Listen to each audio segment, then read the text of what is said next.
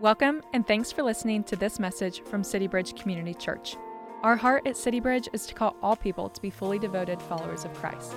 To learn more about City Bridge and how you can take your next faithful step with Jesus, check us out online at citybridgechurch.org.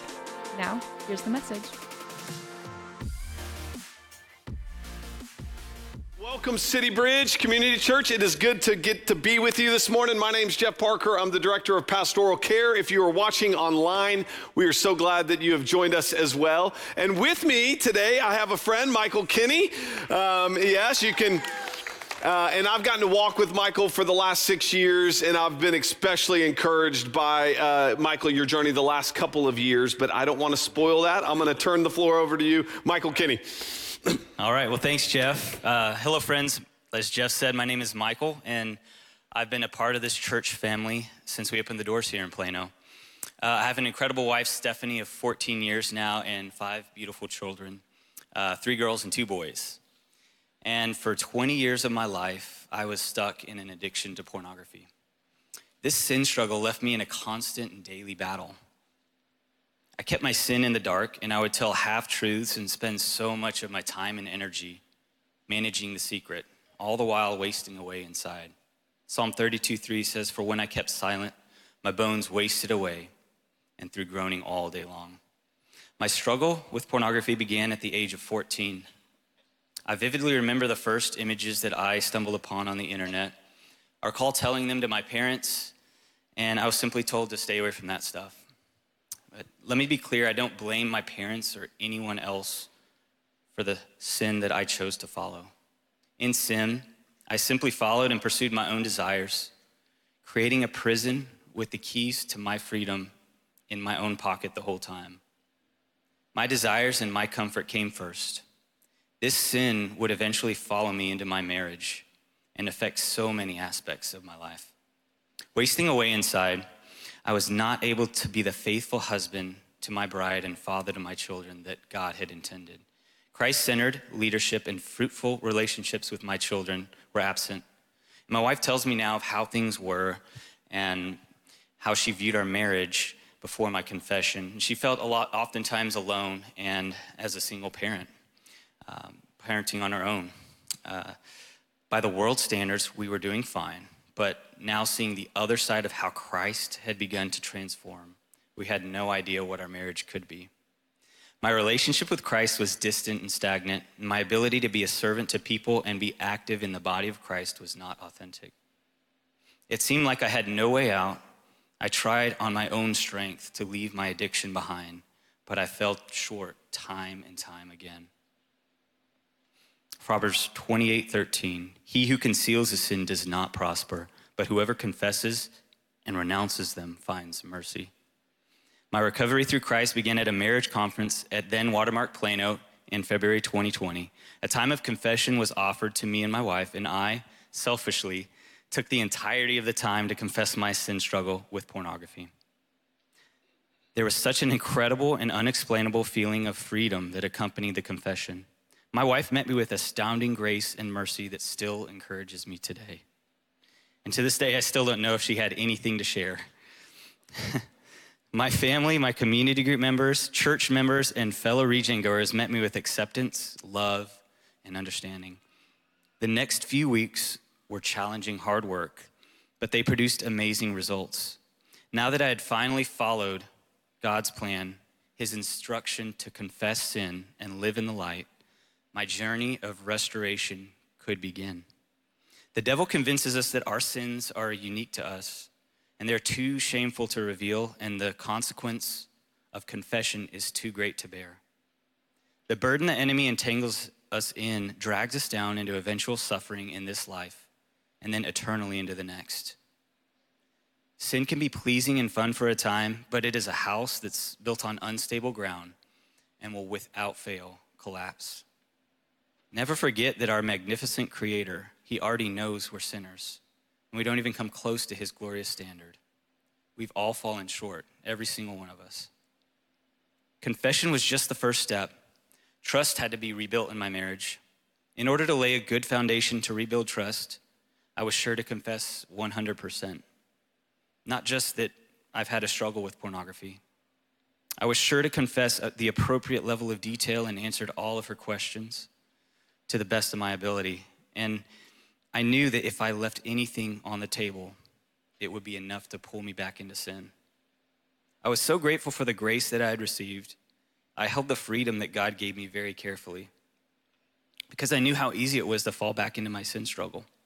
Some of the next faithful steps for me to my wife were to let go of privileges that I once had. I gave up access to many devices in our house, and on all the devices that I needed, we put content blockers and accountability software. I even took a sabbatical from screens for quite some time. Along the way, and even to this day, I'm still tempted in sin, but I made sure to write myself a note to remind how desperate I was, how fun and pleasure of sin eventually faded away, and then I'm left miserable in chains. At the advice of friends and church leadership, my next faithful step was to join the regeneration ministry here at our church. This ministry helped lay the foundation for my daily walk with Christ and equipped me with the tools that I needed to continue restoration for life. One of the many lessons that resonated with me during regeneration was to walk with God one day at a time. My goal is not to go 10, 20, or 30 years, or even the rest of my life without falling into my past sin, but to walk with God today and ask him for the strength and wisdom that I need. And sometimes I'm praying that prayer moment by moment. Thanks to God's restoration plan, Jesus Christ, the blameless and perfect Lamb, dying on the cross, becoming the ultimate sacrifice for all of my sins, putting my trust in that promise, and then confessing and turning away from my sins. He made me into a new creation. My old sinful desires are fading away, and my love for God, for good things, and for other people is increasing. Stephanie and I have been gifted a new incredible marriage, one where we are quick to listen, understand each other, and serve each other in humility. We pursue Christ and pray together. My wife describes it like one of those videos where you see the colorblind person put on those glasses that allow them to see color for the first time. We had no idea what we were missing out on.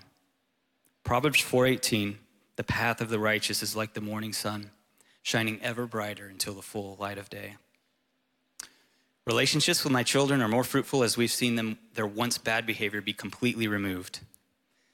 And not really, I wish that was a fact, but we are still working on it. But my wife and I are truly on the same team now and love to biblically discipline our children together.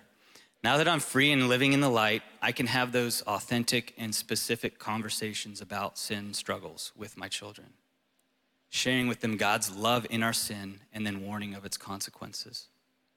Isaiah 61:3, to bestow on them a crown of beauty instead of ashes, the oil of joy instead of mourning, and a garment of praise instead of a spirit of despair.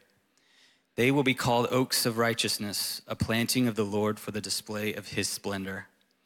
After commencing from Regen, I had the opportunity to lead a new group of men through the process. And for the past year, I have had a front row seat to see God's miraculous work all over again. And I've been joyful every single minute of it. My journey in recovery is ongoing day by day. I praise God for the mercy that he's shown me and the confidence that he's building in me. I now look for opportunities to help and love others rather than avoid them. God has the desire and the power to change us at any moment. His desire to be with us and for us to be in his perfect will, his good, pleasing, and perfect will. Christ came to show the way. God has given us the playbook of how to be restored through his word, the Bible. I'm thankful now to be a part of his plan, and I hope and pray he would lead me in more opportunities where I can help call others into his kingdom. So I urge you today, through experience, humility, and in wisdom through God's word, to confess. You can make every effort to turn away from your sin on your own, but without God, it's impossible. Thank you all for your time. Thank you, my friend.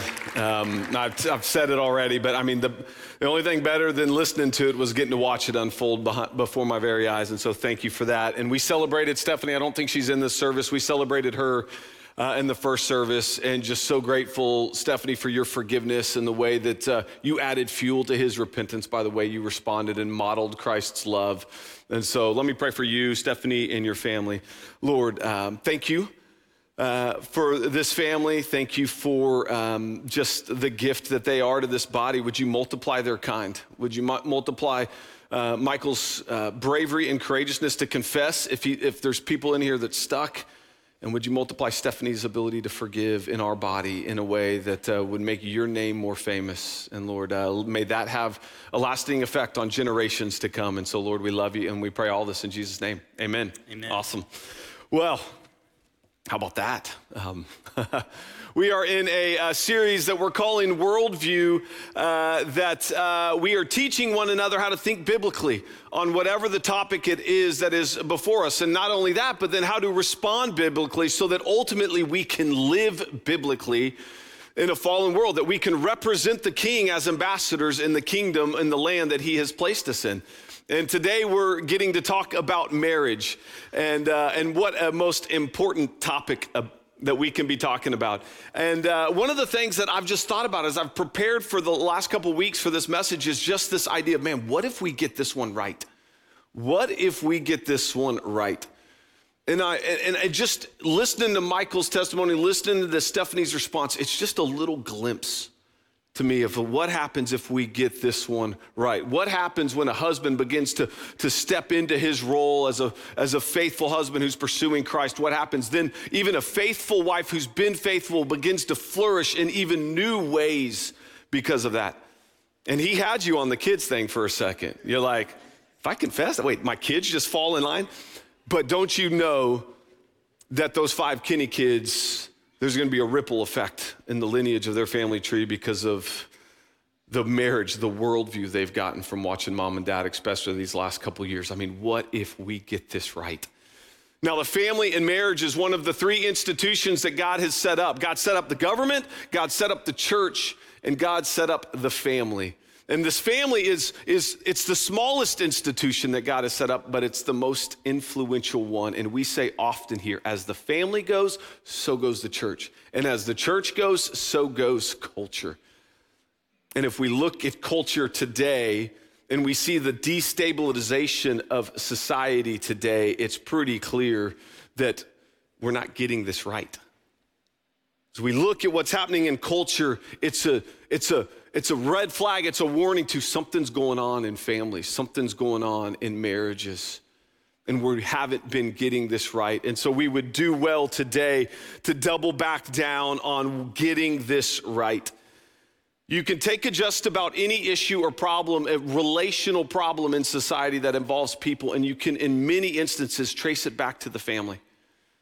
Somewhere up to, depending on the surveys you look, somewhere between 85 to 90% of inmates in federal prisons today come from broken homes, either divorced families or fatherless homes or families that never got married. You can even look at the homelessness problem. And there was a survey in New York a few years ago that said 62% of respondents can point to a specific moment, that specific moment being parental separation, that began to set in course dominoes that would lead them to where they were in that moment. And so we've got work to do here. For when Satan wants to change the world, he starts in the home. And so our goal is not just to avoid certain aspects in our marriages. Our goal today is I want us to get to a place where we push for marriages that are flourishing, marriages that are thriving. And so I'm excited about where we're going today. But let me just stop and say this up front, because I know that there are a lot of unique, specific situations in the room. And here's my goal for today is for the next 30 minutes or so, I just want us to listen to what God's word says first. And do me a favor and do maybe even yourself a favor. Don't think yet I'm talking specifically about your specific, unique situation. Afterwards, during the week, at any other point, then let's gather together. And we'll talk about what God's word now means for your specific situation. Because I know up front in this room, I know we have many friends who have gone through divorce here. And this by no means is a message that is intended to condemn you or shame you. Some of the most faithful men and women in our body here have divorce as a part of their story. And if you're new here, or maybe if you just want to be reminded of it, if you're divorced we want you here, and we want to journey with you on your journey. We also have single friends in the room today, and I'm pumped about that. The single life is no second-class life, and that's not the married pastor talking. That's Paul talking from 1 Corinthians 7. And so a single life dedicated to the Lord is an awesome life, and the Lord has something for us no matter what season we're in. He's constantly trying to conform us into his image, and so don't miss out on what the Lord has for you in the season you're in, whichever one it may be. And beyond that, I know there's a lot of different people in the room in a lot of different places. And so I'm gonna pray that the Spirit would help the right truths sink in with us this morning. Lord, we confess that in our own strength, man has nothing to offer one of us, each of us today. And I feel wholly humble in that ability to just have nothing in my own offerings to share with the people, but you in your Spirit have the right truths for the right hearts, and you can help them sink in right ways. And so will you help conviction set in where there needs to be conviction, and will you help guilt and shame steer away from those hearts that might be prone to hear that today, Lord? We need your help in order for that to happen, and so we pray all this in Jesus' name. Amen. All right, you know the questions. Marriage worldview, question number 1, what does the Bible say about marriage? And so turn with me, we're gonna be in Genesis 1 and 2 and Ephesians 5. These are cornerstone passages when it comes to defining God's plan for marriage. We'll be jumping around between the two, but that's where we'll be. And as we spend time in Genesis 1 and 2, let me just remind you, as we talk about God's design for marriage, that God is a perfect God who is instituting a perfect institution, even at the time, in perfect society. And so keep that in mind as we begin to dive into what God's word says about his design for marriage. So let's start in Genesis 2, verse 18. It says, "Then the Lord God said, 'It is not good that the man should be alone. I will make him a helper fit for him.'" We'll come back to that word in a little bit. And then in verse 21, it says, "So the Lord God caused a deep sleep to fall upon the man, and while he slept, took out one of his ribs and closed up its place with flesh. And the rib that the Lord God had taken from a man, he made into a woman, brought her to the man. And the man said, 'This is at last bone of my bones, flesh of my flesh. She shall be called woman because she was taken out of man.' And therefore, marriage number 1, a man shall leave his father and his mother and hold fast to his wife." The word's prokalaz, which is to mean to be glued together, to be cemented. They should hold fast to his wife, and they shall become one flesh.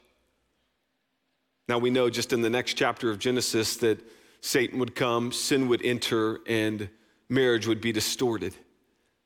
And so when Christ came, the Pharisees began to lean in and poke in on what marriage was, and they were testing the purity of the Savior's doctrine. And so when time came for the Pharisees to test Jesus on it, Jesus quotes Genesis 2:24 in Matthew 19:5. He says it, "Therefore, a man shall leave his father," it's just what Moses had told you, "and his mother, and prokalaz to his wife, and they shall become one flesh." And then he adds, "So they are no longer two, but one flesh. What therefore God has joined together, let no man separate." Jesus doubled down on the institution of marriage and its design. And so let's pause and take a look at God's perfect and beautiful design for marriage. That it would be, just from those two passages, we see that it would be a lifelong union and that it would be between one man and one woman. And so just in those 2 bullet points, it speaks to some of the sin that we see. It speaks to some of the ways that in our lives, our marriages begin to fall short of God's standard. Adultery falls short of that standard. Divorce falls short of the standard. Homosexuality falls short of God's perfect standard. But that's not the complete definition. And so let's go back to Genesis 1 for a second and continue to work on our definition of God's design for marriage. Verse 27, it says in Genesis 1, "So God created man in his own image. In the image of God, he created him. Male and female, he created them. And God blessed them." God was blessing Adam and Eve in this moment, and then marriages in the future. "And God said to them, 'Be fruitful and multiply. Fill the earth and subdue it.'" have dominion over the fish of the sea, over the birds of the heavens, and over every living thing that moves on the earth. And so, yes, God's design for marriage is to be a lifelong union. Yes, God's design is between one man and woman. But it's also to help them, their family, and society flourish. And so for those of us that can look at the first couple bullet points and go, well, I'm doing those things, the standard is not just an undivorced marriage that is dead, yet the marriage vows are technically intact. The goal is a flourishing marriage that is flourishing both for the husband and for the wife and for the family and for all of society. And this is a high standard that the Lord is putting before us. And then we know what Romans 8:28 and 29 says, that for every season of our life, we know that it says, for those that who love God, all things work together for good, for those who are called according to his purpose. And for those whom he foreknew, he also predestined to be conformed to the image of his Son. In all aspects of our life, wherever we're at, he wants to be conforming us more and more into the image of Christ. And that's true in our marriage as well. And so there's always a question is, hey, what is my marriage presenting to a watching world? Is it one of Christ's transformative power? Is it one where we are being more and more conformed into the image of Christ? And so this is it. God's perfect design for marriage is the lifelong union between one man and one woman to help them, their family, and society to flourish by conforming us more and more into the image of Christ. Now look, I could say more, and many others have in a variety of books, but Scripture keeps it really simple. Now, there are roles for the husband and wife in the marriage. And I know that that begins to get everyone's heart beating a little bit sometimes, right? But I want to remind you that a perfect God instituted a perfect institution in marriage in society when it was perfect. The roles that God has assigned for both the wife and the husband are perfect in their design. And so again, let's jump in and let's go back to Genesis 2 just for a second. In verse 18, it says, then the Lord God said, we're going to look at the wife's role first. It says, then the Lord God said, is it not good that the man should be alone? I will make him a helper fit for him. That word helper is the same word that's used for the Holy Spirit. The idea is that just as the Holy Spirit is a completer and working on sanctifying us, so too is the wife in the role of a marriage to be playing a role of completion, a helpmate. This is not a second-class role. This is a strong, important role that God has assigned women to play in their marriage. But notice that the word is complete and not compete.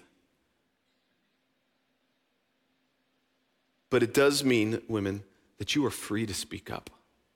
You don't stay silent in the face of sin. And godly men, godly husbands should welcome and even cherish the sharpening and completion that wives have to offer. Let's turn to Ephesians 5, verse 22 through 24. And let's deal with that word that sometimes gets us turned around and upside down. It says in verse 22, Paul, the Holy Spirit writing through Paul, wives, submit to your own husbands. We'll come back to that word, as to the Lord. For the husband is the head of the wife, even as Christ is the head of the church, his body and is himself. This is important to the whole dialogue and its Savior. Now, as the church submits to Christ, so also wives should submit in everything to their husbands. Now, we do need to deal with that word, submit. It is role number 2 for the wife in marriage, is to submit willingly. But unfortunately, this verse, that word in Ephesians 5:22 has been misapplied. It has been misused, and it has been frankly abused by many in the church. In our flesh, both men and women want to distort what this word actually means. But I want to tell you this, the call is actually wonderful and very biblical. Scripture says in 1 Corinthians 14 that God is a God of order. He's not a God of confusion. And so every aspect of our life, God has roles for his believers, regardless of where we are. He has roles for his people. If you take citizens, we have a role of being under the authority of our rulers. We willingly submit as citizens under the authority of our rulers. Employers, employees, God has a role for us in it that as employees, we willingly submit to the authority of our employers. And just as the church, it says in Ephesians 5 that as the church, we willingly come under submission to our Savior, Jesus Christ, who's the head. And then in the specific local congregation, you and I, as members here or as people that are coming to this church, we willingly come under authority. We willingly come under the leadership of our elders. This is normative behavior for the believer that we see in all aspects of life. And as it is in marriage, God has a role for the women that is similar in the sense of they're coming willingly under the authority of their husband. Now, husbands, your wife's view of that word is directly tied to how well you love her and care for her and serve her. And so if your wife is getting caught up on that, you can begin to look at yourself and go, where do I need to grow in this? Because it is a wonderful biblical call that we see all over the place. And then in Ephesians 5:33, the passage ends that let the wife see that she respects her husband. And so God's perfect design for the role of wife in marriage is one that is one where the wife helps complete, where the wife willingly submits, and where the wife respects her husband. It's just this gorgeous picture of supporting her husband.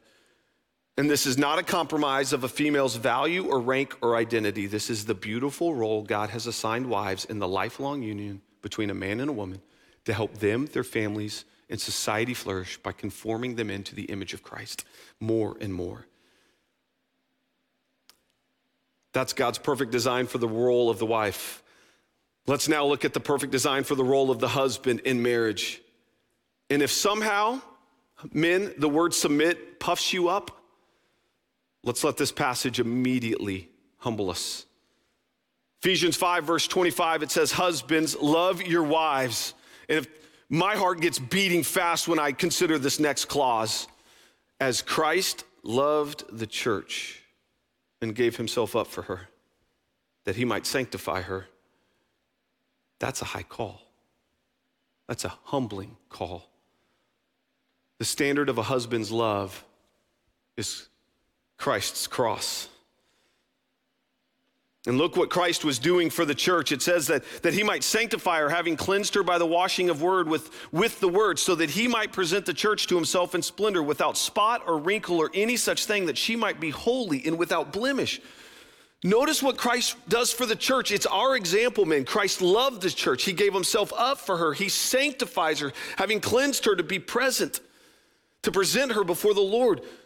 Christ labors to beautify his church.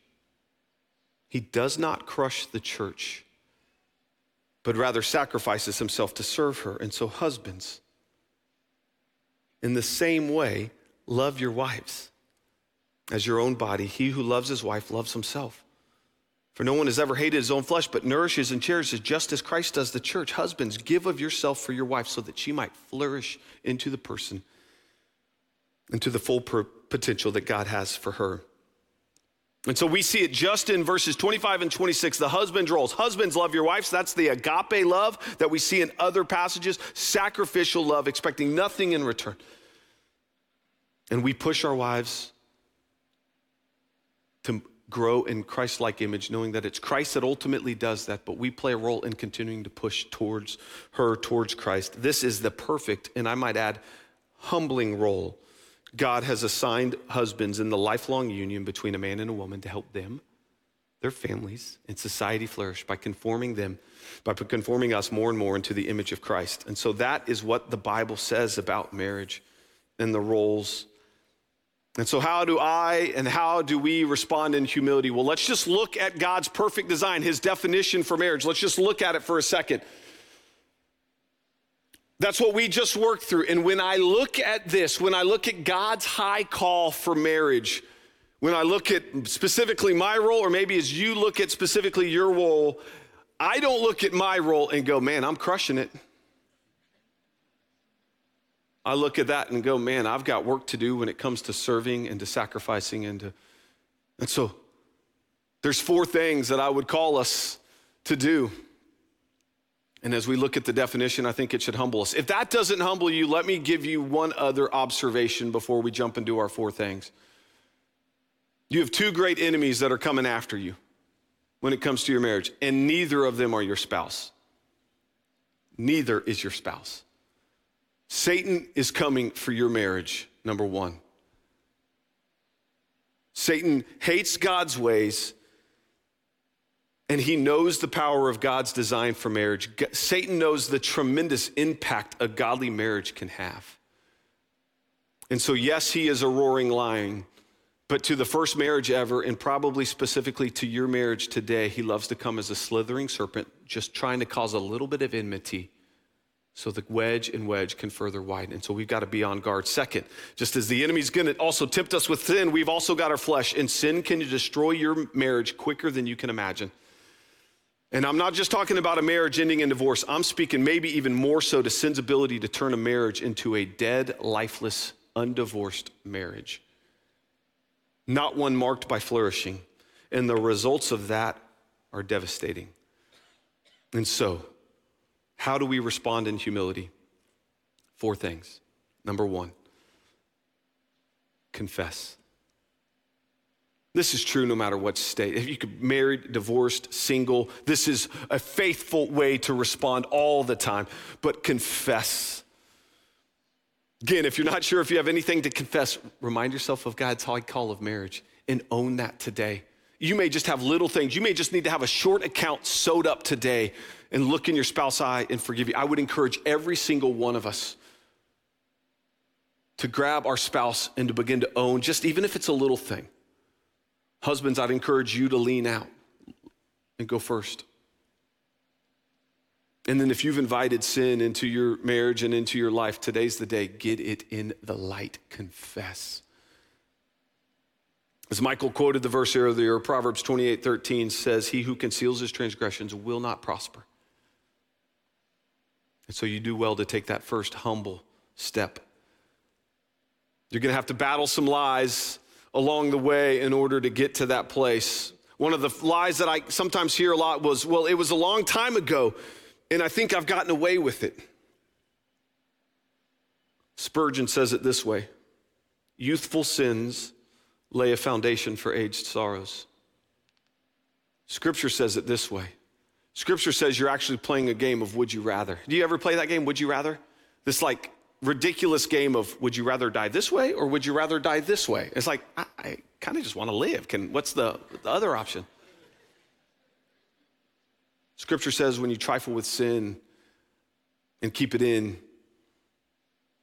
you either, as Michael said, Psalm 32:3, while you stay silent about your sin, your bones waste away, your heart decays. Or, as Hebrews 3:13 says, the deceitfulness of sin will harden your heart. You either decay your heart or you harden your heart. Either way leads to death. I'd choose the middle route that leads to life. Confess. But maybe you say, no, it's not a big deal. I've got it under control. There's no such thing as a little bit of sin. There's no such thing as a little bit of pornography. There's no such thing as a little bit of anger. There's no such thing as a little bit of financial foolishness. There's no such thing as a little bit of undealt with, unconfessed sin. A little bit of leaven, Scripture says, can ruin the whole dough. He who conceals his transgressions will not prosper. But you go, man, if I share that with my spouse, it might end the marriage. I submit to you, it might be the beginning of your marriage. Now look, I can't promise how your spouse will react, but I can promise you this: you do yourself and your spouse no favors by managing your own sin. And don't forget that God is big enough to handle the pain of your spouse and walk with them. And don't forget that there's a body of believers here that want to fulfill Galatians 6, which says if a brother or sister is caught in a spiritual trespass, those that are spiritual are to come around that person and bear their burden, thereby fulfilling the law of Christ. Take us up on that offer. You don't have to walk alone. God is big enough to walk with your spouse through their hurt. God is big enough to invite the church in and walk with you during this. I have walked deeply in messy marriages here for 6+ years. And I will tell you, I'm never surprised at what happens in a marriage and a family and in the other spouse when there is sin. I am never surprised at the devastation. And that goes for any. I'm never surprised at the devastation that sin causes. And when a spouse or when a person is willing to take the bold, courageous step of putting their sin into the light, I am never surprised at what happens next. I'm never surprised at the life that begins to grow up within them as Christ makes them new creations and out with the old and in with the new. I'm never surprised at what happens in the marriage as it begins to flourish and the generations that get to change. I've watched generations already change before my very eyes in the last 6 years. It's one of the reasons that one of my favorite rooms on Monday night, which is our marriage ministry, Tuesday night, which is regeneration, my favorite room isn't even the large group room where we get to hear stories. My favorite room to walk in is the midweek training ground area for our kids, because I remind myself of the stakes. And if you serve in our midweek training ground ministry, midweek childcare on Monday and Tuesday night, I just want to say thank you for being a part of our marriage ministry and for how you give of your life. And I know we've got single friends in the room that give themselves away on Monday and Tuesday night, and I just want to say, man, thank you for helping us fight for the high call of marriage. Thank you. Man, I watch children's generations change before my very eyes. That's number one, confess. Number two, forgive. Man, the power of forgiveness. Those of us who know Christ, we know the power of forgiveness. Ephesians 4:32 says, be kind to one another, tenderhearted, forgiving one another as God in Christ forgave you. And then it says, therefore, be imitators of God, beloved children.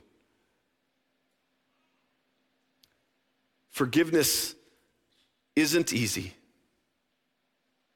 It took Christ's blood to get it. Forgiveness is never easy, but it is faithful.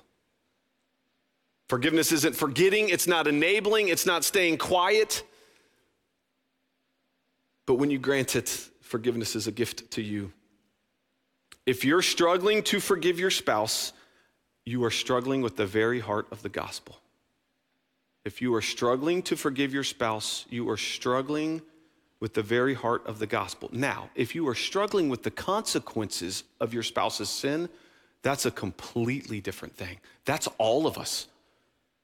Until Christ returns or brings us home, we will have to struggle with the sin of others and the consequences of it, but do it faithfully. Forgiveness doesn't make you the better spouse. It makes you an obedient Christ follower. It is not the higher road. It is the faithful road.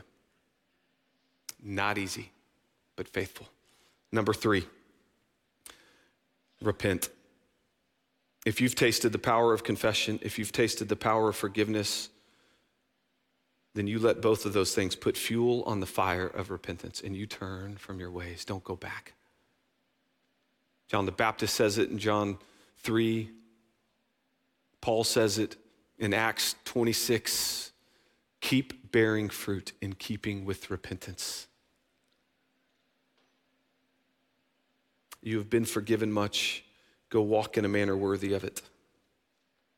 And if you've been doing those three things, confessing and forgiving and repenting, then let me give you number 4, which is go celebrate. Go celebrate. God's design for marriage is beautiful. And it is a gift, and go enjoy it. Go on adventures with your spouse. Date your spouse. Enjoy it. Marvel at what Christ's transformative power has done in your life and celebrate it. Tell the story. Just a couple weeks ago, my wife and I, we got to have a little steak dinner, and it was amazing. Filet mignon, I highly recommend it if you can do it. That was the first time in many years for us. And one of the questions that we just talked about is, what do you think our kids have just picked up from us over the last 7 years, just looking at our marriage? That's when I went through step 1 on the confess side. And we got to just sit back, and we're not perfect by any means, but we did celebrate God's transformative power and what he's been doing in our marriage. Go celebrate. Such a gift. You want to change the world? You want to establish to the world how much of a gift the institution of marriage is? Let's start there. You know what we call? Do you know what we call when people, men and women and others, just begin to confess and forgive one another and then repent from their sins and then they begin to celebrate God's transformative power, Christ's transformative power? Do you know what we call that? We call that revival. Do you know what this land is in need of today? Revival. It's our homework right there. 4 steps to humble ourselves and to begin to change ourselves, our marriages, our families, and our societies. To confess. Because, man, I'm telling you, confess sin, forgiven sin, repented from sin. Celebration of Christ's transformative power, that will preach. And so you have your homework. And if you do it right, it might end in a steak dinner, right? Number 3, how do we love others as ambassadors? I don't have much time, but let me just start by saying this. I think most of us would probably agree that in our land today, there is a long road ahead to restore God's design of marriage in our land. It's a long road ahead, but I think we can get overwhelmed by it when in reality, let me just simplify what your next faithful step or 2 can be. 1, we've already talked about it. Start at home. Make your marriage compelling. A compelling marriage is a great apologetic for the gospel and for God's design for marriage. Do you know that 2 of your elders here, when they were teenagers, wanted nothing to do with marriage? They wanted to avoid at all costs. They had seen some of the pain that they caused. They had worked in certain situations where they saw bickering and fighting, and they're like, why would I want to do that? And then both of them had an opportunity to live in a house for a month where they got to watch God's design for marriage by and large unfold before their very eyes. And they said, give me some of that. And they never turned back. And we're beneficiaries, not just of their marriages, but of their walks with Christ because of that. A compelling marriage is a great apologetic for the Lord. Number 2, tell your story. I get asked all the time, did you tell your kids your story, Jeff? If you don't know my story, it's out there. Years of financial foolishness, deceit, lying, stealing, it's out there. People ask, did you tell your kids your story, Jeff? And I take them to Deuteronomy 6, 20 through 21 each time. The great family chapter in your Old Testament. It says, when your son asks you in time to come, where your daughter asks you in time to come, what is the meaning of the testimonies and the statutes and the rules that the Lord our God has commanded? Then you shall say to your son, we were once Pharaoh's slaves in Egypt. And the Lord brought us out of Egypt with a mighty hand. If your son, if your daughter, if your coworker, if your friend asks you your story, you tell them where the Lord found you. Tell them of your Egypt. And then you tell them of the Lord's strong, mighty right hand that brought you out of it. It just might be the best gospel presentation they ever hear. Because your transformed life by Christ points them back to this book. Keep telling your story. Over the last 7 years, I've told my parents, I've told my in-laws, I've told my sister, I've told just about everyone we've ever invited over for dinner. Keep telling your story. 3, lean in during community. If you're walking faithfully with Jesus, I want you to assume you're the only one in the room bold enough to ask the awkward question, the hard question, the next question in your community group.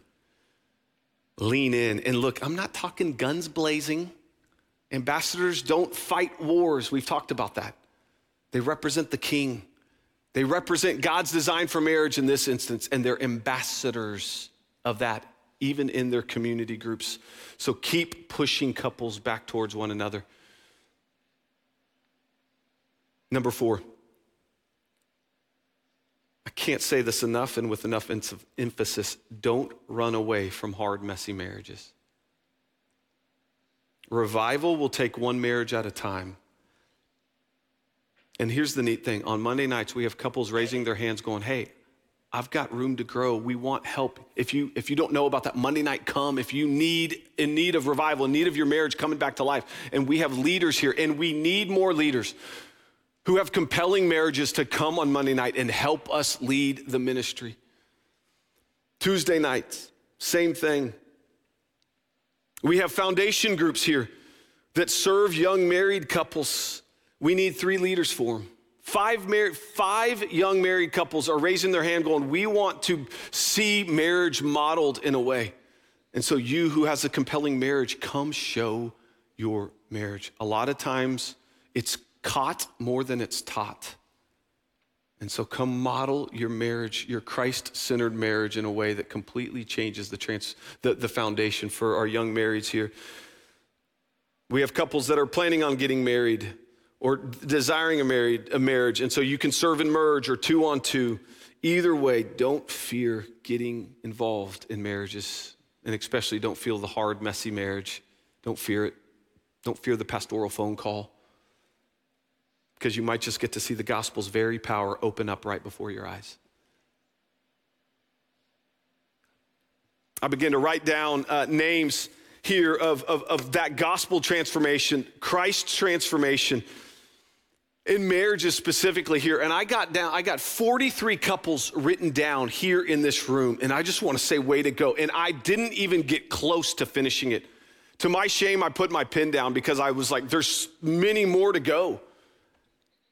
And I just want to say, way to go for those of you that have walked this road of confession, of forgiveness, of repentance, and now celebration. I want to say, way to go. There's others in this room who, by and large, since the day they made their wedding vows, have walked about as faithfully as married couples can walk. And I want to say, way to go to you. That's the best testimony, and that's the testimony that I hope my kids have if they are to marry. And we need more of you modeling that for us that are watching. Show us how it's done, even from the start of day one. Way to go. For us, for all of us, regardless of which state we're in, we have our homework. We all have something to confess. It could be a short account of, hey, I just haven't been loving, serving, sanctifying, or respecting, or willingly coming under your authority and helping complete you. It may be just one of those things, and it may be a short thing. Confess it today. Look each other in the eye. Men, you start first. Or maybe there's something bigger. Don't miss out on the opportunity today to get it in the light. It might just be the pivot point in your life that changes your trajectory. Thanks for listening. We pray this message encourages you on your journey with Jesus. If you found this message helpful, feel free to share it with others and leave us a review. To learn about City Bridge and how you can take your next faithful step with Jesus, check us out online at citybridgechurch.org. You can also follow us on social at CityBridgeCC. See you next time.